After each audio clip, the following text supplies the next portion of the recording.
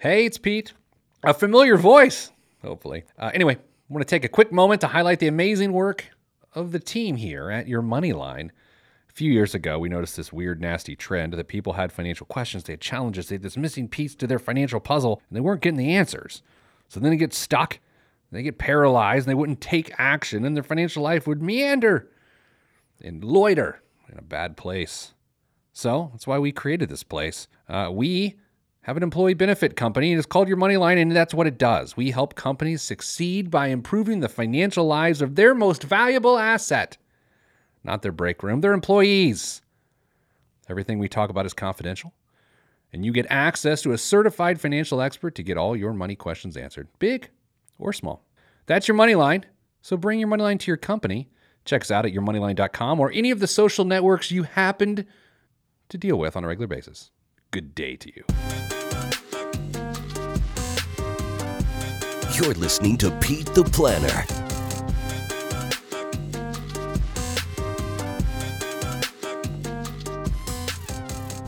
This week on the Pete the Planner Show, we answer your money questions. First show of the new year. We took a week off to revel. I don't know.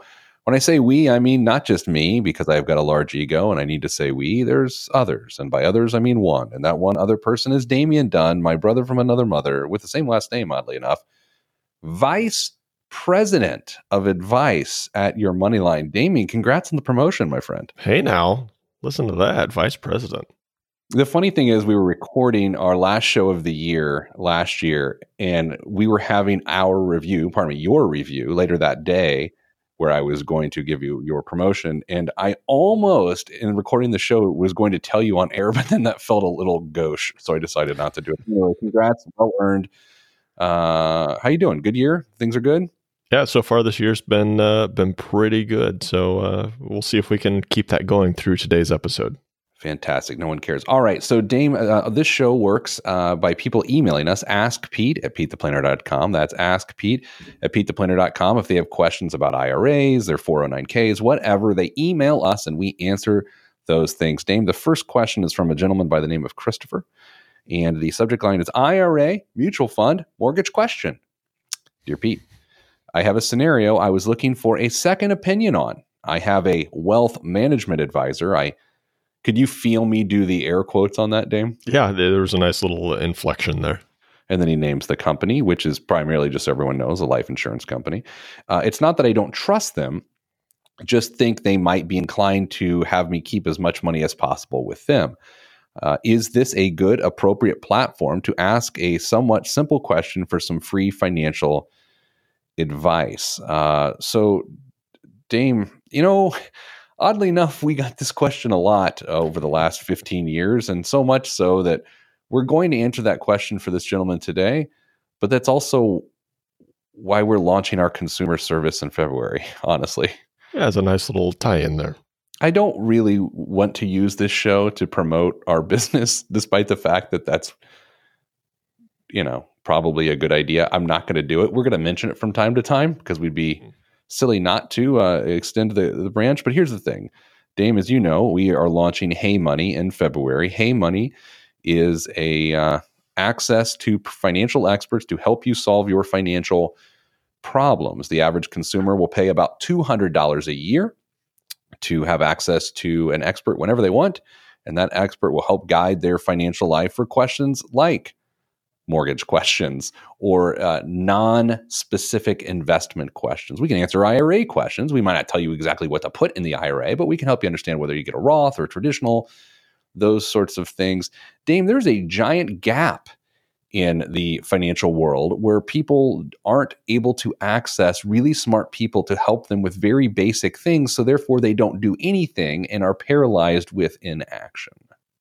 Absolutely. And, this situation here for Chris, he's working with somebody right now, but he wants to check and just bounce it off somebody else and see if he can get an unbiased opinion on what is being suggested, or maybe just he wants to go a different way and see if there's any credibility to it. So that's stuff that we are happy to do. We love to do it. We do it all the time.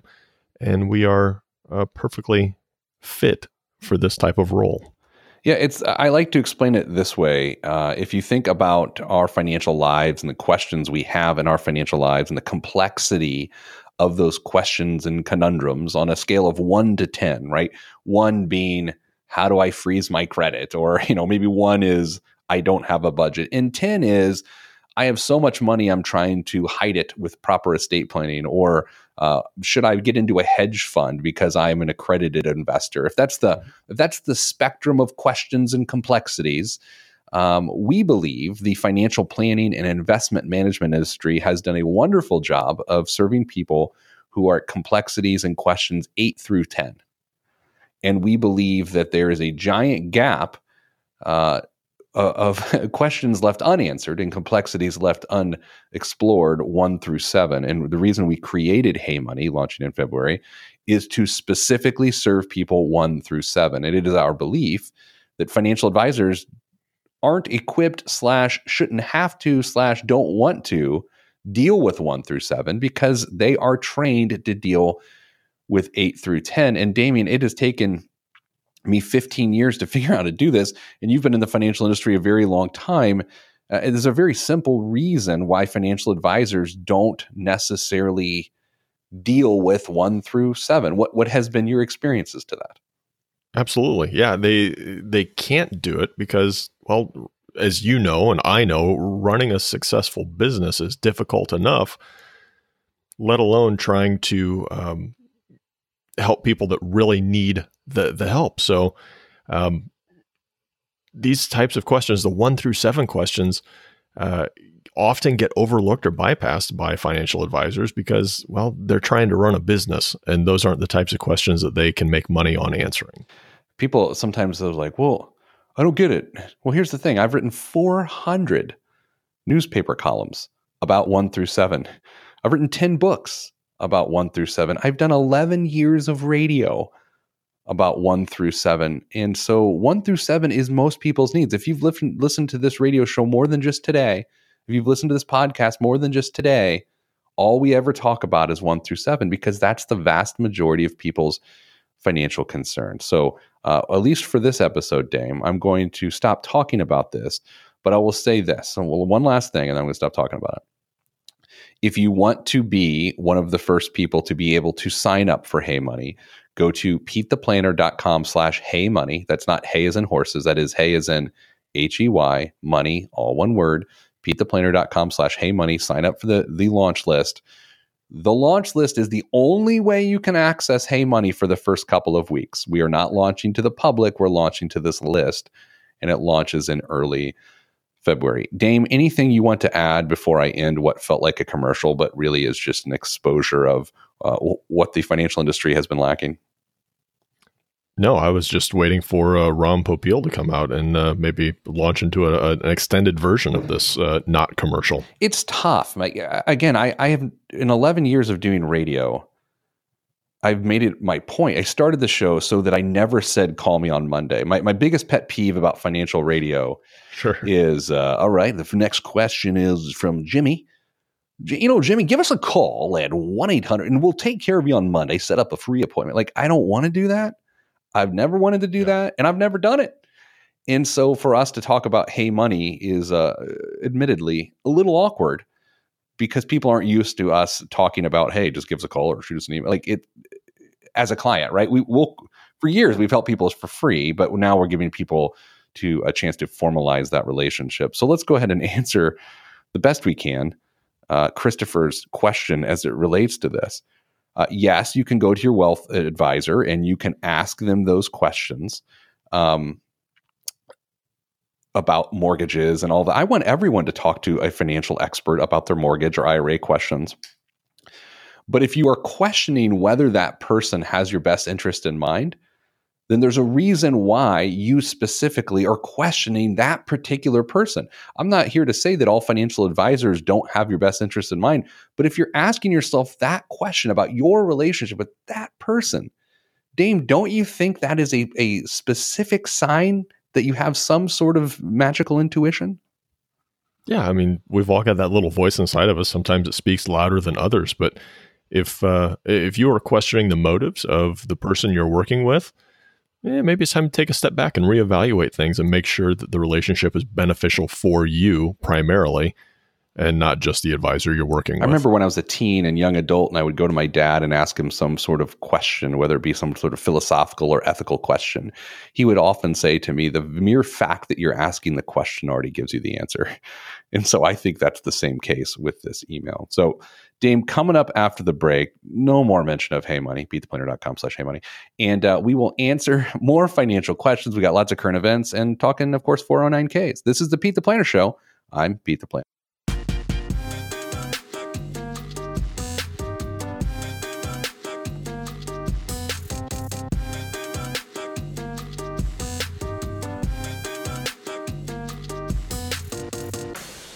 Back on the Pete the Planner Show, first show of the year. Dame, you did say you're well. Things are good. You got a promotion. How is your 409k balance at the end of last year? Do you get 80, 70, 90% returns? At least 90%, maybe even more, but my 409k cleaning up.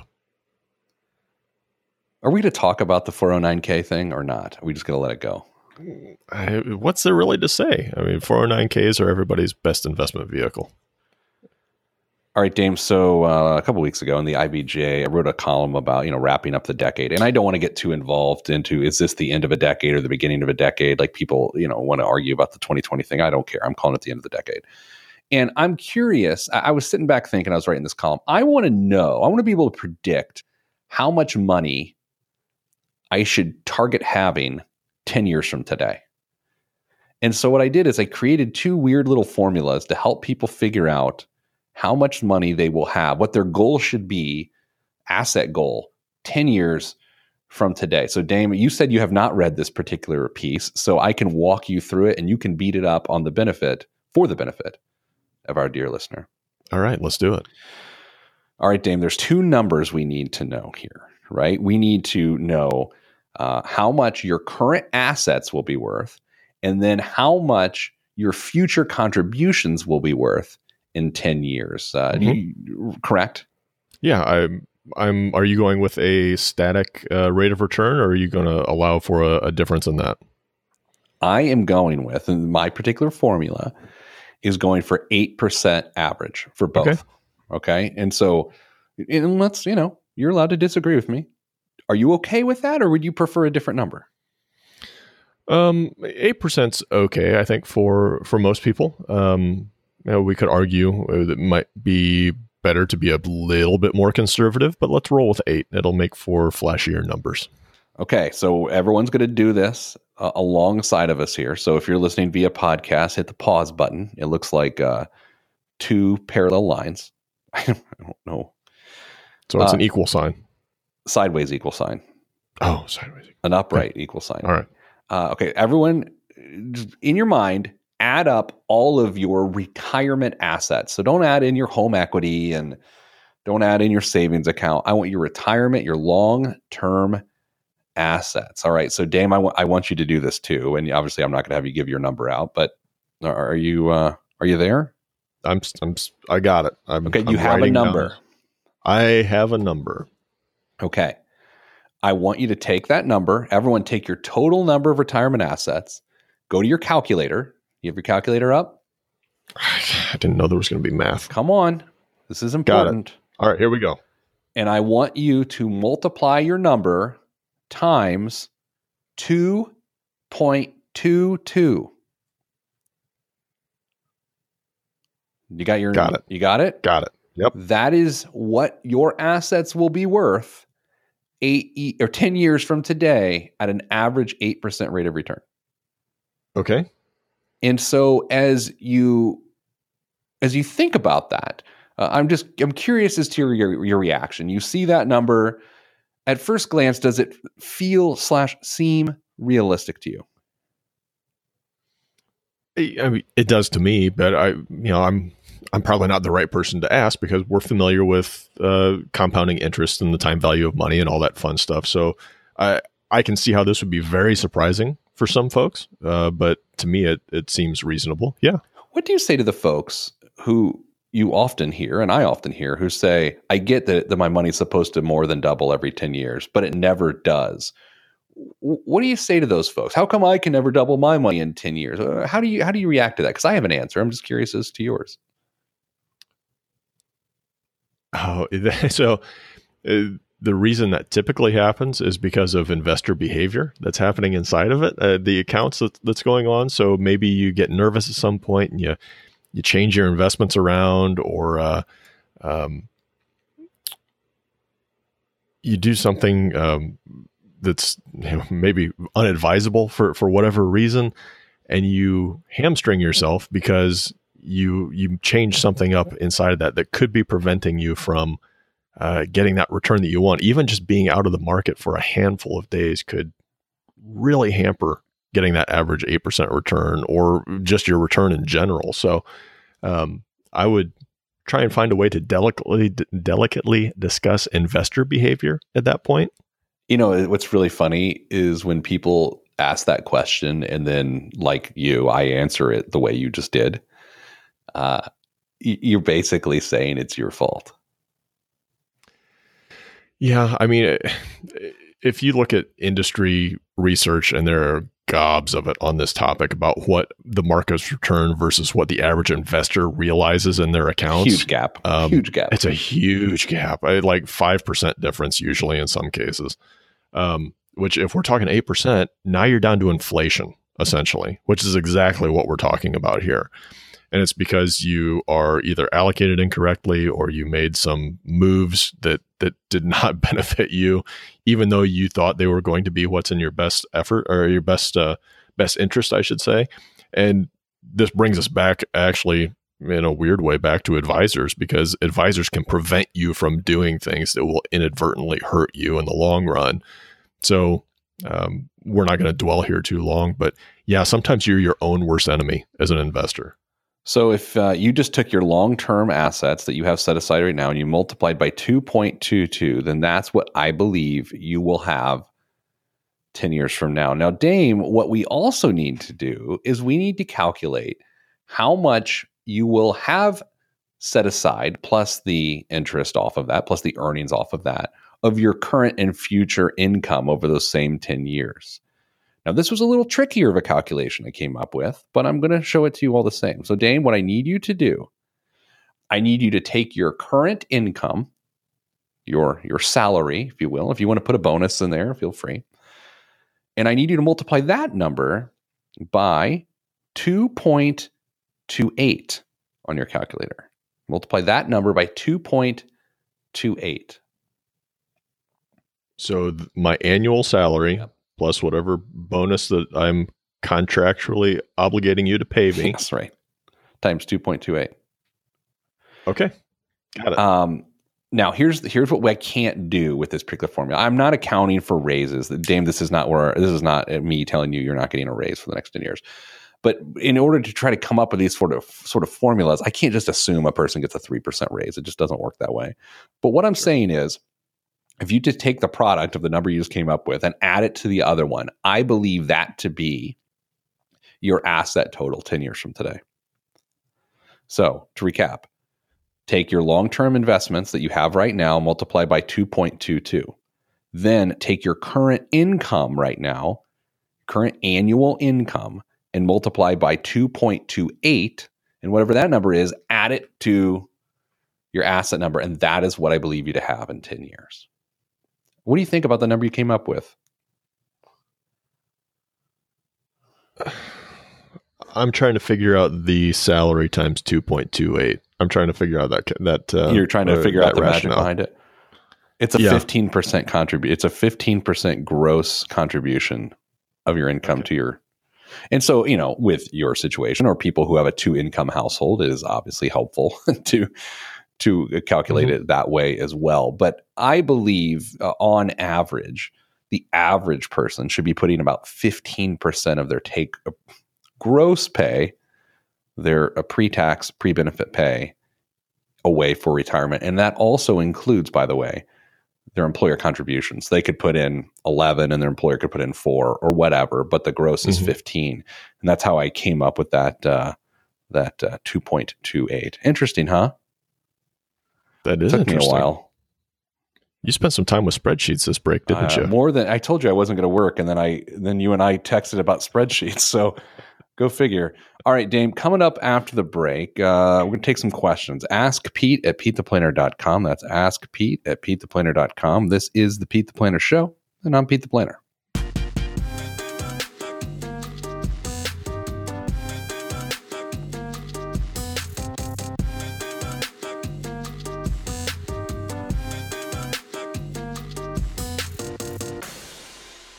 Back on the Pete the Planner Show. Dame, got a question from a guy named Eric. Dear Pete, I probably know the answer, but any input is appreciated. The subject line, I read your Yahoo article about 2 checking accounts. Yahoo? USA Today somehow pushes my articles to Yahoo, and I don't know, man. Okay. I don't even try to understand it anymore. I'm going to be honest. I have an off-the-air story for you later. All right. I went through a 3.5-year divorce that was finalized. Oh, I'm reading an email. I went through a 3.5-year divorce that was finalized in August of 2018. I'm going to call a quick timeout here. Dame, what's a 3.5-year divorce? Is it what I think it is? I'm hoping somebody was in a coma for a while and they just couldn't sign paperwork. That's dark. I wouldn't even have said that. 3.5-year divorce. That sounds awful. Yeah. That 3.5-year divorce probably took 5 years off your life. How long do you think a marriage is if you have a 3.5-year? What if you had like a 1-year marriage and a 3.5-year divorce? Would that mean you'd have a 4.5-year marriage? It's true. I sounds like we're making fun of this. We probably are, but I feel bad. That's awful. I'm sorry. I wouldn't wish that on anybody. No. Right. Anyway, I remarried and I went back to the well. I remarried in November of 18. My wife and I have worked together since 2009. I'm starting to do some math. We did not do a prenuptial because we have a similar financial situation after splitting my assets in my divorce. Wouldn't that have been splitting our assets? Yeah. We are both 42 years old. Same. Together, we have made $1.25 to $1.9 million a year since 2012. By the way, this also explains the 3.5-year divorce. Yeah. All of a sudden, it becomes clear. Okay. All right. I love this. All right. Where I lost my place. Before we started our personal relationship in 2016, in my eyes, she was not good with her money. Explanation, she made $500 to $750 a year, but the only assets she had were some real estate investments. I had her do with me and $150,000 in her checking accounts. She would spend money on nannies, extra cars, $75,000 sport court in our backyard. Man, this is a good email. And she has a closet of designer clothes, 40 Louis Vuitton purses. Ever since we have been personally together, she has completely changed. Her spending is nothing. Now she has bought no purses, shoes. She's selling her Lexus and Infiniti to buy a GMC. And she barely buys any clothes. Trying to figure out what to do. In the past year, I've grown my assets and done multiple investments by $500,000 plus. I've asked if she would like to add money or participate, but she doesn't want to take on the risk. Between her checking accounts, she has at least $500,000 of cash.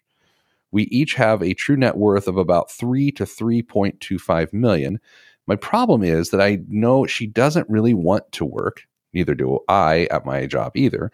We combined really only to have, I don't know what that says. Anyway, the industry our work is in will slowly go away with technology over the next 10 years.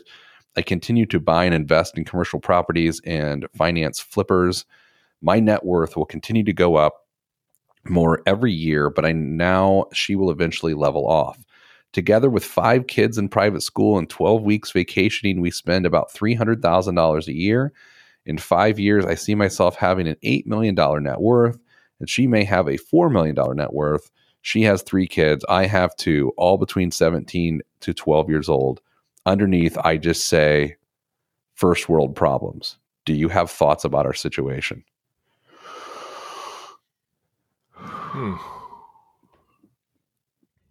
Yeah. Man. What? I mean, that's some stuff, bro. Yeah. What say you? it was just like, thank you. It's every turn was even more of a head scratcher. I'm really curious as to the complete 180 on the behavior change of his wife. Okay, I have a theory on that. And by the way, that's the first time I've read that email. So a lot of times when we do the show, I don't like to preview the email because I want to react as everyone else is. I have a theory. I think that she probably went through, clearly, a divorce that was a nasty divorce, a come to Jesus moment, if you want. And I think she came to her senses. I think she had the opportunity to turn over a new leaf, and she did. Okay. Yeah. So he gives us a amount that he spends each year, $300K for 5 kids in private school, plus vacations and on and on and on. That number is going to get smaller, but not probably as quickly as is what they might like, because college is around the corner for 5 kids, and if they're in private school, they're gonna have to pay for the college for their kids. They're not going to get any kind of aid. But that number will get smaller naturally. So the question to me is, how long are the jobs they have actually going to be there versus the length of time they're going to run these expenses? That's wild, right? Yeah. Because let's say private school is running, and we have no idea where they're at or what school they're in, but private school in my neck of the woods can go anywhere from $6,000 a year to about $23,000 a year. And so they could have $100,000 in private school costs easily. Well, he said for high school. He said that between vacations and private school, they're paying $300 a year. Oh, my mistake. I thought all of their expenses in total were $300 a year, not just the vacations and the school. Again. Okay. Together with 5 kids in private school and 12 weeks vacationing, we spent about $300,000 a year. And I think that's their total expenses. I think you're right. It's total expenses, not just private school and vacation. But I think that's everything. I think if nothing else, this situation illustrates that no matter your income level, you still have to budget. These people seemingly have all the money in the world, yet the reality is there's still some scarcity. Now, you could judge them for doing it differently than you do, but there's really no practicality in that. You can still learn something from the situation. Yeah, in this case, I totally agree. A budget would be fantastic, but they are. He anticipates their jobs going away. I don't know if he's got a good handle on how far away that time is, but now you start to work backwards. Okay, we want to have this type of lifestyle. We anticipate it's going to cost us this much. We're going to need to save, or have saved by this point, whatever nest egg that looks, and you're going to have to determine how that money needs to be saved. Clearly, you can't do it all in 401ks for multiple reasons, or IRAs. So are you going to fund that need, that monthly cash flow need, with more commercial properties that this gentleman is currently investing in? Are you going to do it with some stocks? How are you going to get to that point? You just need to start by working backwards. Figure out the type of lifestyle you want, how much is it going to cost to keep you there, and then work backwards. I agree. I feel like, how much longer are they going to be spending at that level? And then whatever it levels out to be once the kids are out of school, just making sure that the assets can generate that level of income in perpetuity. Mm-hmm.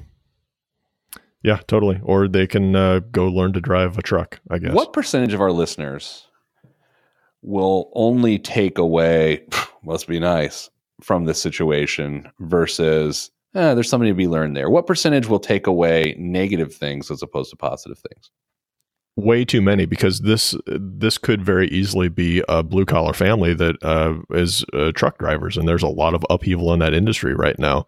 So if you think that you may be out of a job in the near future, or that maybe not the near future, but a little ways down the road, start thinking about what that next step is. People, it's funny. People love to see people at low income levels get a second chance, but they really don't extend that same sort of empathy towards people at a higher income level receiving a second chance. But anyway, thanks for the email. Interesting. Coming up after the break, biggest waste of money of the week and the news. I'm Pete the Planner. This is the show.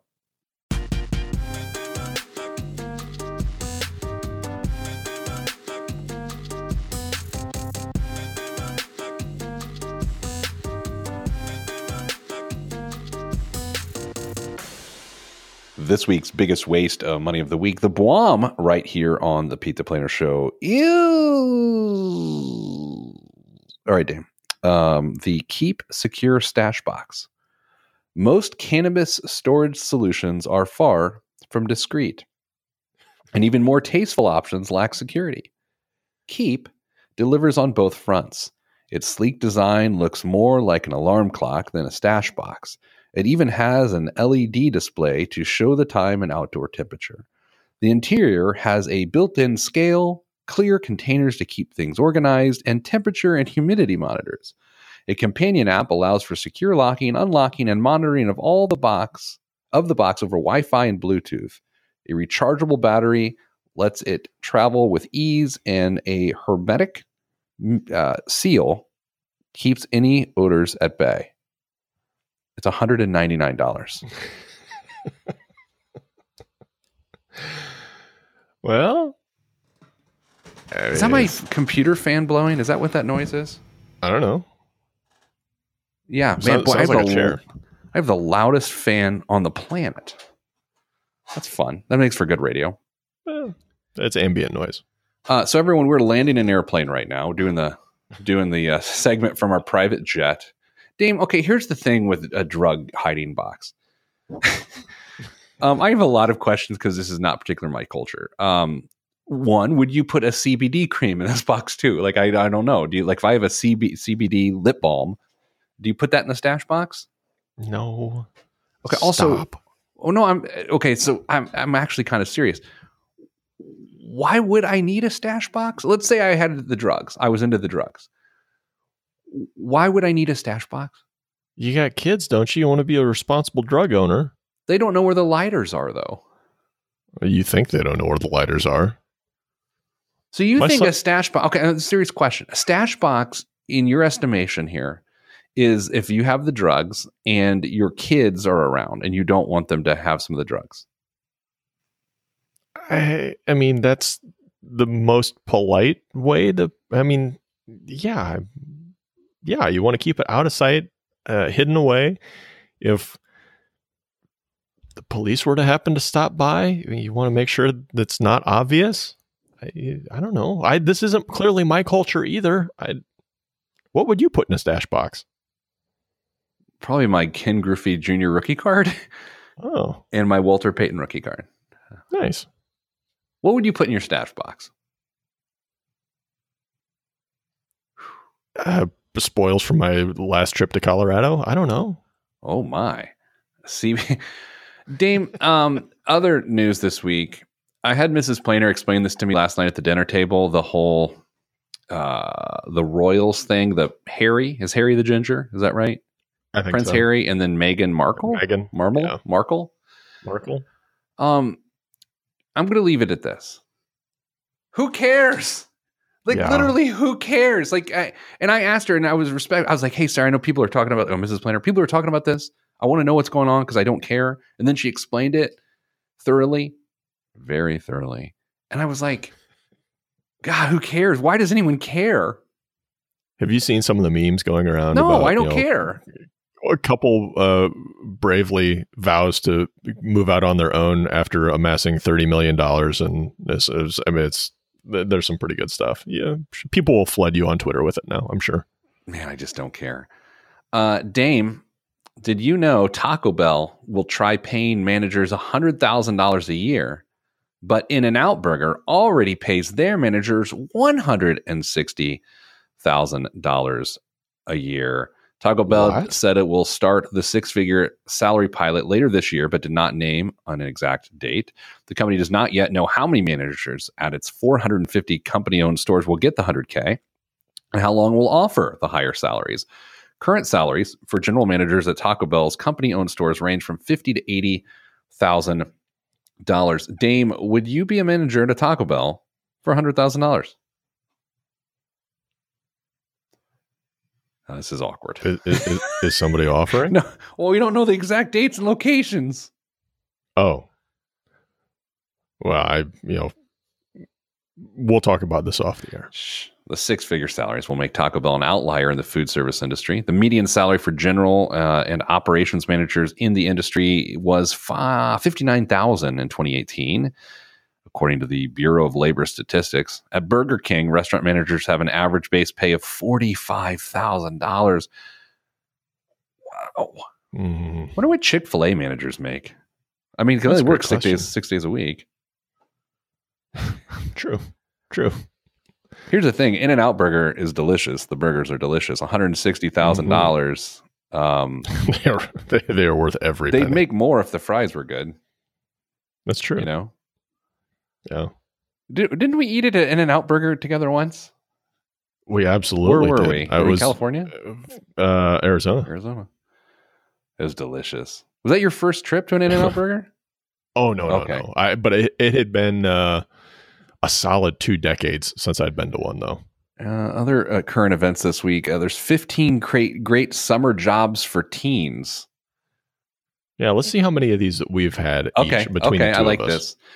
Camp counselor. Have you been a camp counselor? Nope. I think I have in some capacity. So I'm going to go maybe.